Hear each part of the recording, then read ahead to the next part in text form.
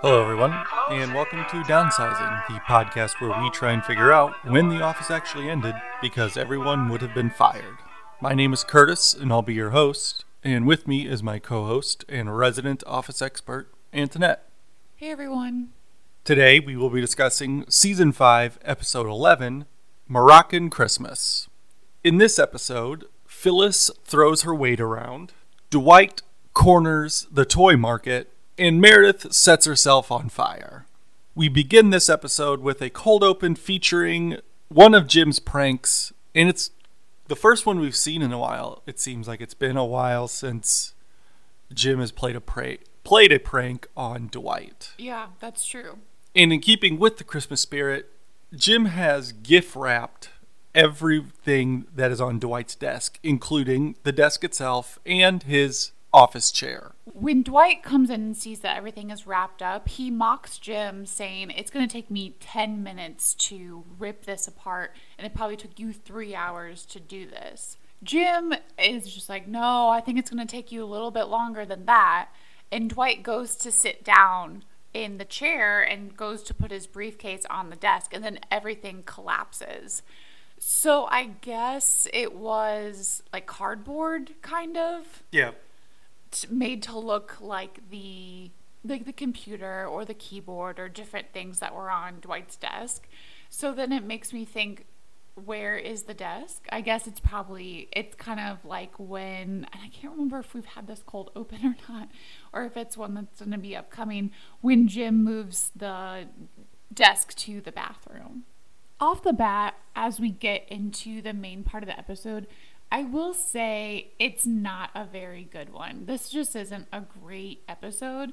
And sometimes this will happen with party episodes where it's sort of like a camera flashing check-in with a lot of different people, and there's not necessarily comprehensive storylines. And that's not necessarily what makes this episode a not great one. It's pretty bad because it's not very funny, and the subject matter is just not a funny subject matter for the most part. And then it just is handled in an awkward way. The Office is an awkward show, but it just doesn't have sometimes that delicate touch with some of the more serious topics. So let's dive in. We'll stop talking in generalities. Off the top, it's the Office Christmas party, and Phyllis, as the head of the party planning committee, still has planned a Moroccan-themed Christmas. So it's not like any other Christmas party that we have ever seen. We don't have the bright reds and greens, and it's very much in the spirit, not that I've ever been to Morocco, but very much in the spirit of the pop culture representation of Morocco. I do agree with you in that this episode is a little odd. One thing I was noticing as we watched this is that there seemed to be a lot more one-on-ones with people. Yeah. And so I think that kind of maybe just serves as time filler to kind of, paint over the gaps of there being kind of a lack of really anything going on in this episode. That's a good point. And another thing that was very confusing for me during this episode is that in previous episodes with the Christmas parties or parties in general, there seems to be like we're going to be done working at 3 o'clock, 4 o'clock, party starts, and that's the end of the day. Right. In this episode, it very much seems as though the party is going on while people are working. Yes, it's really hard to tell a timeline. There's, like you said, there's not everyone's looking forward to this part of the day and the party's going to start. And it does seem to be almost from like noon onwards. And as with most Dunder Mifflin parties, there is an open bar. Not most parties, I should say Christmas parties. There is drinking happening at the party, and Michael is fancying himself to be the bartender for most of the time, it seems. And one person who is taking full advantage of the party happening basically from the middle of the day on is Meredith. As we know, Meredith is a bit of a drinker. She enjoys her alcohol, and she hits the bar And Michael has created a drink that sounds absolutely atrocious. I was going to say that. It sounds disgusting. He calls it a one of everything, and it is because he essentially took just a little bit of every single bottle that is on the bar and mixed it in this drink and then added 2 packets of Splenda. I just can't imagine light and dark liquors mixing well, nor different types of dark liquors. Yeah. Like, you don't, in my opinion, want to mix a triple sec with rum with whiskey. Yeah. The first two things he says is whiskey and gin, and that's bad. Yeah, no. But Meredith downs it, says it's delicious, and she will keep coming back for more throughout this episode. And so it's not a full, like, red Solo cup. It's like the half cup. What Michael is giving out from the bar is not a full Solo cup. So what do we think? That's probably 8-ounce Solo cup. It's the half version, which I have to assume are about 4 ounces. And Meredith just takes these 4 ounces like a shot. And so if Michael, we assume, is pretty much filling up this 4-ounce cup with his around the world one of everything drink, and then she keeps going back, that's quite a bit of hard alcohol in a short amount of time. This, of course, has an adverse effect on Meredith, and she is getting more and more drunk as the day is going along. And at one point, we see her just kind of dancing on her own in the conference room when all of a sudden her hair catches on fire. Now, I don't recall seeing an open flame anywhere in there. There were Okay. candles on the bar. So Phyllis has taken this theme extremely seriously to the point where, yes, she has open candles burning, and in the sense of they're not in a glass jar or anything, they're just open flames.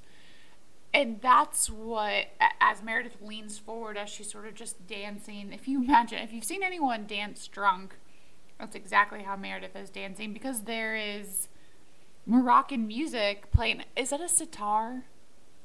Is that that instrument? Yes. So, yeah, general, like, sitar music is playing, and no one else is in the conference room, because as with most of the Christmas party is everywhere. It's not in one set location in the office.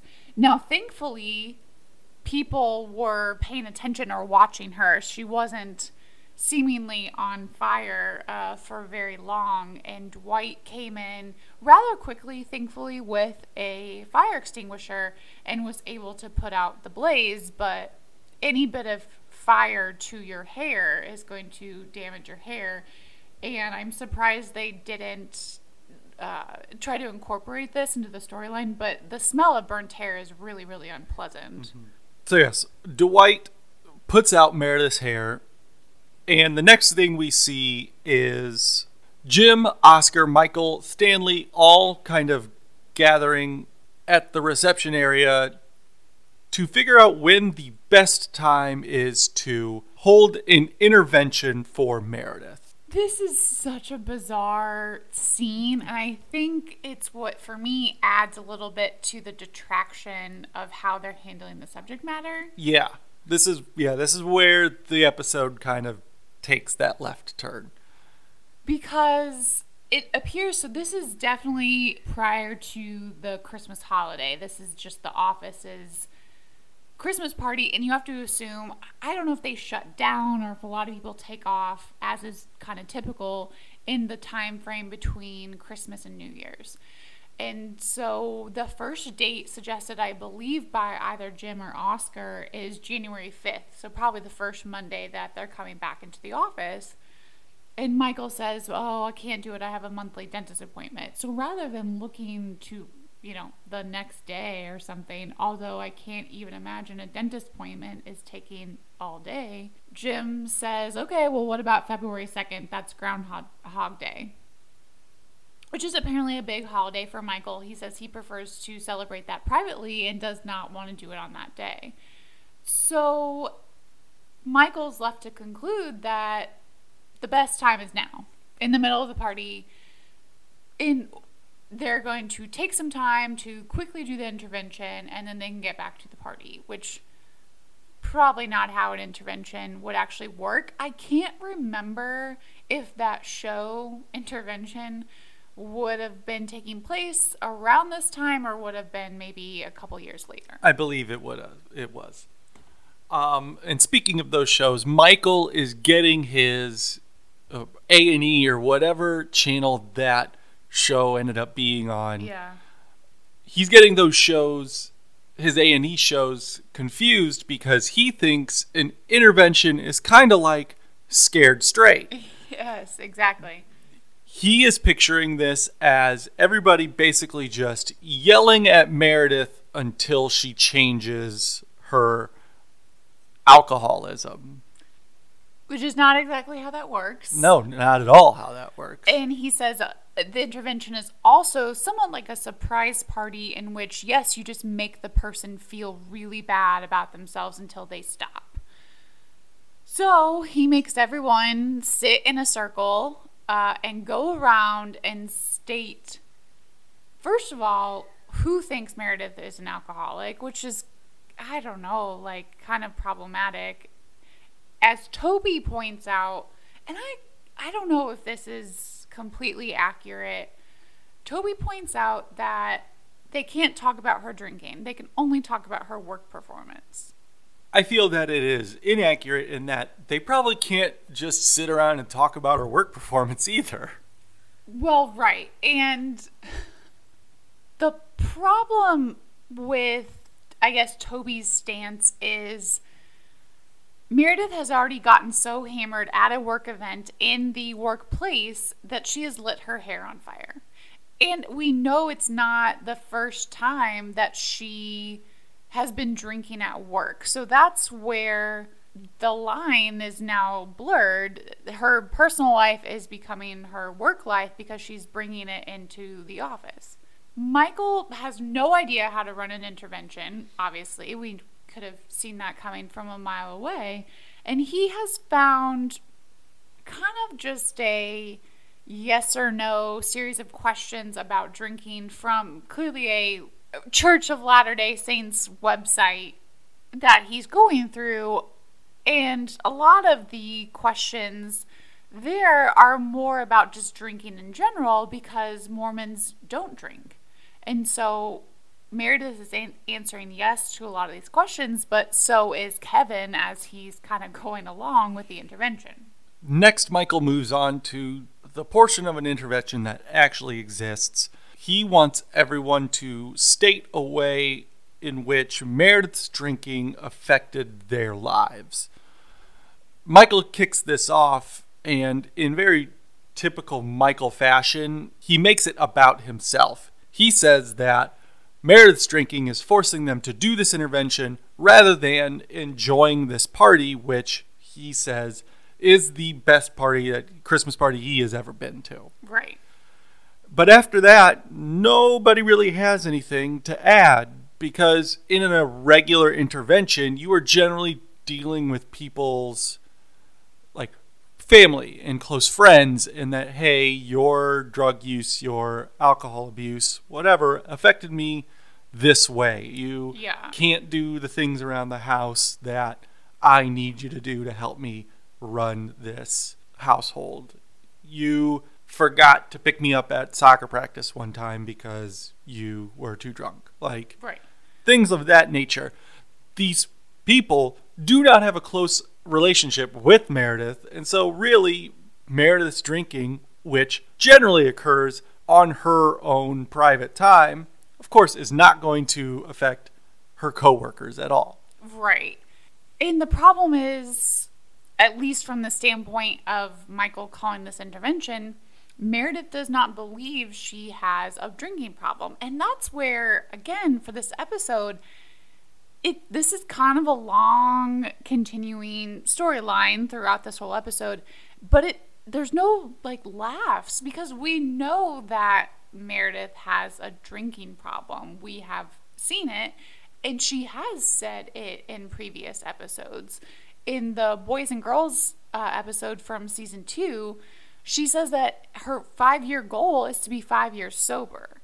So at a certain point, she maybe sought help from some sort of either Alcohol Anonymous group, rehab, something to that effect, and was trying to make that happen, and then has fallen off that wagon and now does not feel that there is a problem. And she says, I don't have a problem admitting I have an addiction, but I have an addiction to porn. And that, again, is supposed to land, I think, as funny, but it doesn't, because that's another real addiction. Yeah. Eventually, everybody pretty much gives up on the intervention, and they start to leave to go back to work, back to enjoying the party. But Michael is not satisfied, and he now kind of takes this on personally to get Meredith help. And, of course, he does it in just the most improper of ways.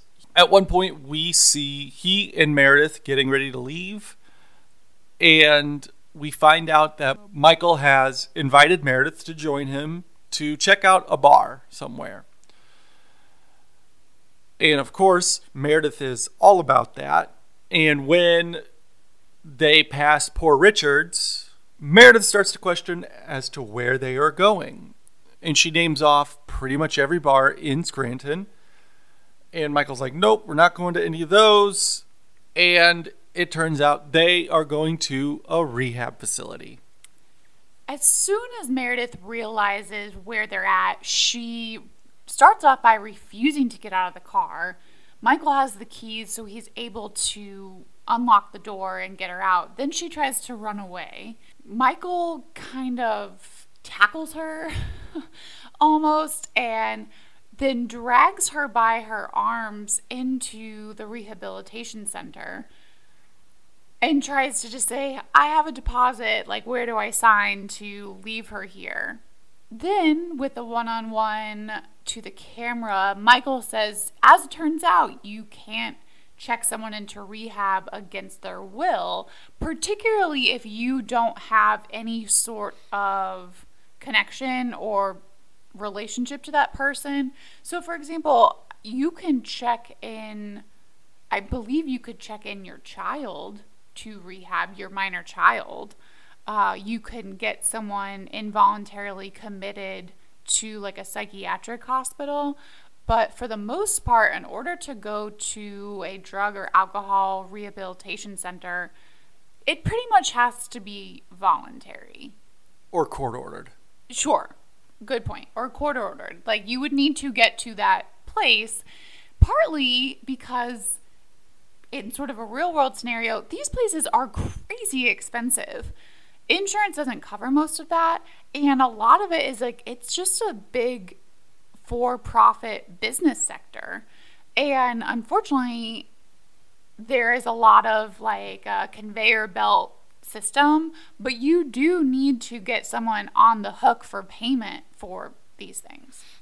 And kind of the first step in, changing an addiction problem or something along those lines is actually wanting to do it. Sure. And so if you are forcefully made to go there, you're probably just wasting everybody's time. And they are, again, like you said, they're voluntary places, so you can just leave after day one. Very much so. I mean, you don't have to stay at all. And so I think, and I don't know if it's a time relic. So this first aired in 2008. So it's been 12 years now. And maybe it's just, okay, we know a little bit more about addiction and alcoholism and how that works within the brain. Now, there are still people out there that are very much like, well, it's a choice and personal responsibility. And not that that's not part of it to some extent. However, the brain is rewired in such a way that that's no longer a personal choice. And I think that's why it's really hard to see this intervention and like, oh, someone got so hammered at a work party that they felt the need to do that. I will say, I guess if Meredith got hammered and lit her hair on fire and then they continued on with the party, maybe that would have been funnier in a way, like if they had another bit of the storyline to make this the central storyline to the Christmas episode just really doesn't work. Yeah, this kind of seems like it could have been a way to get Meredith off the show for a little bit, like for whatever reason. Like in the same way that Pam went to New York in the show because in real life she was shooting a couple movies, so she couldn't be on set all the time. That's not what happened with Meredith, but like it's almost like this could have been used as a transition for that. Like that could have happened at the end of an episode and be like, well, Meredith had to go to rehab because of her drinking problem, and you don't have this weird episode. But we do have this weird episode because Meredith doesn't leave the show.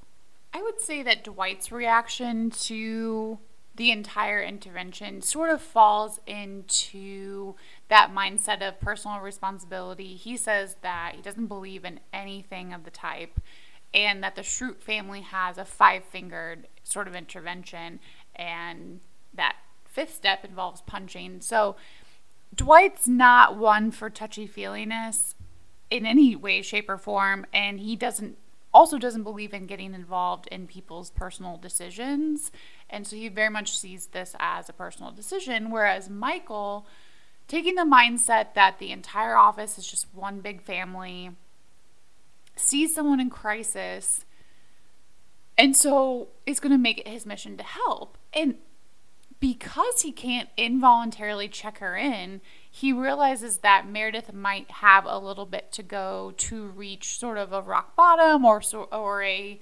reflection point, and says he's going to make it his mission to get her there, which is also kind of a concerning statement. Extremely unhealthy, yes. Yeah. So if Meredith is on the extreme end of enjoying the party, Angela is on the extreme end of not enjoying the party, and there are many reasons for this. Most of which is she is being put to work by Phyllis. As we said, Phyllis is the one that planned this party. She is the head of the party planning committee. This is her first Christmas party in that role, so she is going all out. And it is basically being left to Angela to make sure that Phyllis's vision is kind of carried out, much in the way that Angela would do to Phyllis when Angela was the head of the party planning committee. Phyllis is taking full advantage of knowing Angela's secret and making sure that Angela knows that anything that Phyllis requires for this party must be done, and there's no questioning, no pushback, nothing. Phyllis says she doesn't believe that it's blackmail because it would have to be in writing for it to be blackmail, but she knows what she's doing as far as getting her way with how this party is going. And Phyllis throws pretty good parties. Michael has said that Toby's going away party and now the Christmas party are some of the best parties that he's ever attended with the office. And part of it's because Angela isn't fun and really has very strict guidelines for what particularly the Christmas party can actually be. So she hates the Moroccan Christmas theme. Now, Phyllis does take some things to the extreme. For instance, Angela has like a nativity set on her desk, and Phyllis tells her that when the party starts, she cannot have that out because it's not on theme. That's a little extreme. Those are, personal decorations. There's a camel and an elephant that the wise men are on, so Phyllis allows those to stay out, but everything else she just shoves into a drawer. Phyllis also makes Angela take down the Christmas tree that is in the conference room, again, because it is not in the theme of Moroccan Christmas. As the office gets into the intervention portion, Phyllis says that it looks like they are going to be there a while, so she makes Angela to make a hummus platter, essentially, with hummus and then pita triangles. Back to what you said, though, about Phyllis kind of taking this to the extremes. It should be pointed out here, though, that Angela is also making it a personal choice to not enjoy this Christmas party because of her belief system. Like, she thinks that Christmas can't be inferred upon. She's very much a war on Christmas person. She is a believer Yeah. in the war on Christmas. Absolutely. Yeah. And so since this is not, Little Drummer Boy, traditional Christmas music, birth of Jesus, celebration of the birth of Jesus Christmas, it is absolutely abhorrent to her. Yeah. There's one point where her, Stanley, and Phyllis are in the conference room just kind of grazing at the food table that is there. And Phyllis is talking to Stanley, who is enjoying some kind of cookie. And Phyllis says that this is something that they would enjoy on Ramadan. Mm-hmm. And Angela is eating the same cookie. And when she hears this, she spits the cookie out into a napkin and throws it away, as if it is blasphemy for her to be enjoying something that is not just Christian related. Right. And so as the party is wrapping up, Phyllis has one more job for Angela, and that is to put the Christmas tree back up. And Angela says that it is outside, and Phyllis says, I didn't ask you where it was, I just told you to do it. And Angela has had enough at this point, and she calls Phyllis's bluff. She says, I'm not going to do it because you are holding this thing over me that I know you aren't going to say or do anything about. And she walks off. And Phyllis kind of very briefly gets into that humbled mode that she once had underneath Angela's leadership.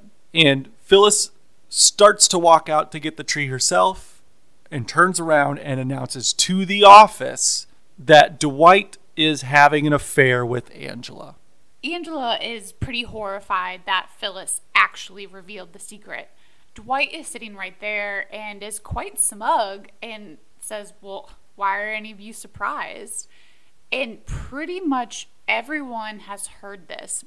Meredith and Michael are off on their excursion, but pretty much everyone else is there. Now, the only person that is not there, that was not in the vicinity of either the conference room or just the open office plan, was Andy. And that's because he's been in the break area working on the sitar. And people have probably sort of banished him there because he kept playing it and just strumming it and trying different chords out, and it was getting annoying.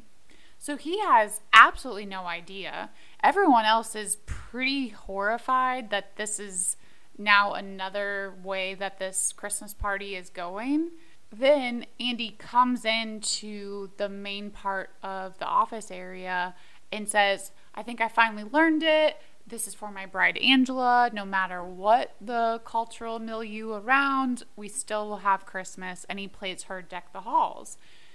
And everyone is just sort of horrified and staring and like, oh my God, he has no idea. Andy sort of can't understand why no one is clapping for his rendition of Deck the Halls and just really is not reading the room. And then Angela says that she wants to go home. So they leave and everyone else is just left to sort of stare and figure out what to do. And that's where the episode ends. Dwight's terribleness does not stop with his affair with Angela. He is also taking advantage of just the consumerism that comes along with the Christmas season. He says that every year he does research and he finds out what the hit toy is going to be for that year, and then he goes out and he buys it up and just waits to take advantage of the parents that wait until the very last minute to get their kid something for Christmas. And so we see him throughout this episode making deals with just random people, and he is selling these dolls at seemingly a very large markup. It's unclear how he has advertised that he has purchased pretty much all these Princess Unicorn dolls from all the stores in Scranton because, okay, it's 2008. I guess he could do this over Facebook or something. Yeah. But yeah, there's not Twitter. There's not apps or anything else like that. I guess it would definitely have to be Facebook. And it's weird because just random men are just coming into the office just looking to buy this doll. And Dwight definitely had a stack full. And it seems like he's only accepting cash. And this is before online shopping, too. And before, eBay's a thing, but it might not really have been taken off. And then depending on when you need this item by. Daryl is the one to purchase the last of the Princess Unicorn dolls. And unfortunately for Toby, he's already made a call to his daughter and just trying to plant the seed that he's going to get her one before he's even inquired with Dwight if there's still a doll available. And I think this is where we run into another just joke that falls very flat. Yeah. Toby ends up just begging Daryl for this doll. And Daryl's just like, all right, man, that's fine. Like, you can have it. And he says that he'll sell it to him for $400. And Toby's like, I only have 2. Daryl's like, okay, you'll owe me. And Toby is just ecstatic that he is finally going to get this doll. Daryl hands the doll over to him, and the doll is black. And so we see this hesitancy in Toby of just like, okay, what did I get myself into by getting this doll? Yeah, which it doesn't really matter. And Daryl knew what he was doing, and yeah, it's just a joke that is like, oh, okay. Because Daryl says, is there something wrong with the doll? And Toby's response is, no, it's even better than the one I wanted, which is just a weird thing to say. So yeah, that whole storyline, interesting. There's always typically a toy craze. I mean, lately it's been like PlayStations or whatever. I don't know. I mean, well, that's going to be a craze no matter when it comes out. Sure, coming around Christmas didn't help, but I don't really think there's been a big one since like the Tickle Me Elmo. Furby was after that. Was it? Okay. I think Furby even came back around. I want to say like last year it was big again. Really? Yeah. Yeah. I think it's more diffused because you can order from anywhere. You're not so limited to your local toy store who only has the supply they have, and you have to stake out the next shipment or whatever. You can just go to maybe a multitude of different websites, and so that also diffuses, I feel like, the toy market in general. Maybe that's why there's not like a hot new toy or something. Yeah. So that really kind of wraps this episode up. Let's go to the annex with Antoinette and find out any fun facts about the episode.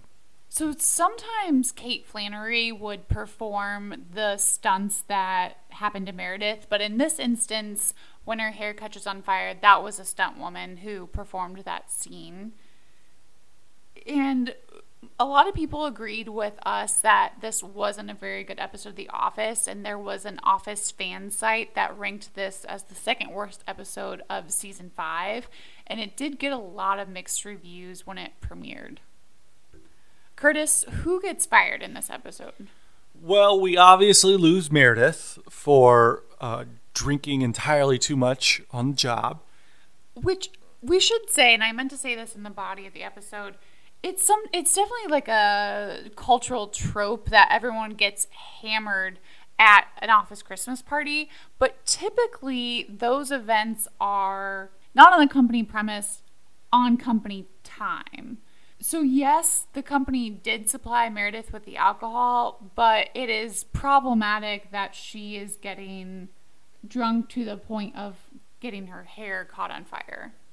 And I agree with you there, but it usually depends on the situation. So if it is kind of your quote-unquote unofficial Christmas party where, it's organized by the coworkers and whatever, you go somewhere and, you are left to your own devices at that point. You can get as drunk as you want because it's your time. But if it's a situation like this where, like you said, the alcohol is provided by the company, those usually come with the, while there will be alcohol at this this event, it is expected that you will still behave, within company standards. Sure. We have not had a Christmas party to go to for a little bit, just because our jobs don't have them. Yeah. Who else gets fired? I think we decided that Michael gets fired here. Yeah. He does, because he does exactly what Toby says he can't do, and that is hold an intervention for Meredith's alcoholism on company time. It is Meredith's second firing this season. It's her 7th overall, and it is Michael's 4th firing this season. It's his 41st overall. And it's further problematic for Michael that he is dragging an employee to a rehab center under false premises. That premise being, I'm going to provide you with the thing that we are trying to get you not to do anymore. Right. What is your Dundie Award? The cultural short-sightedness Dundie goes to Phyllis, who plans Moroccan Christmas, and Morocco is a majority Muslim country. They don't have Christmas there. Good point. They do. I'm sure some people acknowledge Christmas or celebrate Christmas. Most Moroccans are celebrating Ramadan. It reminds me of probably what I think is the worst Christmas song, and there's a lot of them, but this one's really bad. I think I know what you're going to say. Which is, Do They Know It's Christmas by Band Aid, which Band Aid was formed for famine relief in Africa. Which at the time was really kind of centered in Ethiopia, Somalia, East African countries generally, which, again, most of those are majority Islamic countries. So, no, they don't know it's Christmas. Right, which is totally fine. Yeah. And there's a line in there, there won't be snow in Africa in Christmas time. It's like, well, yeah, it's a lot of desert. Yeah, so it's of very course, near the equator. Yeah, of course there's not going to be snow, you idiots. Yeah, that is a really awful song. What is your Dundie? My Dundie Award is the person you hope to never encounter at a party.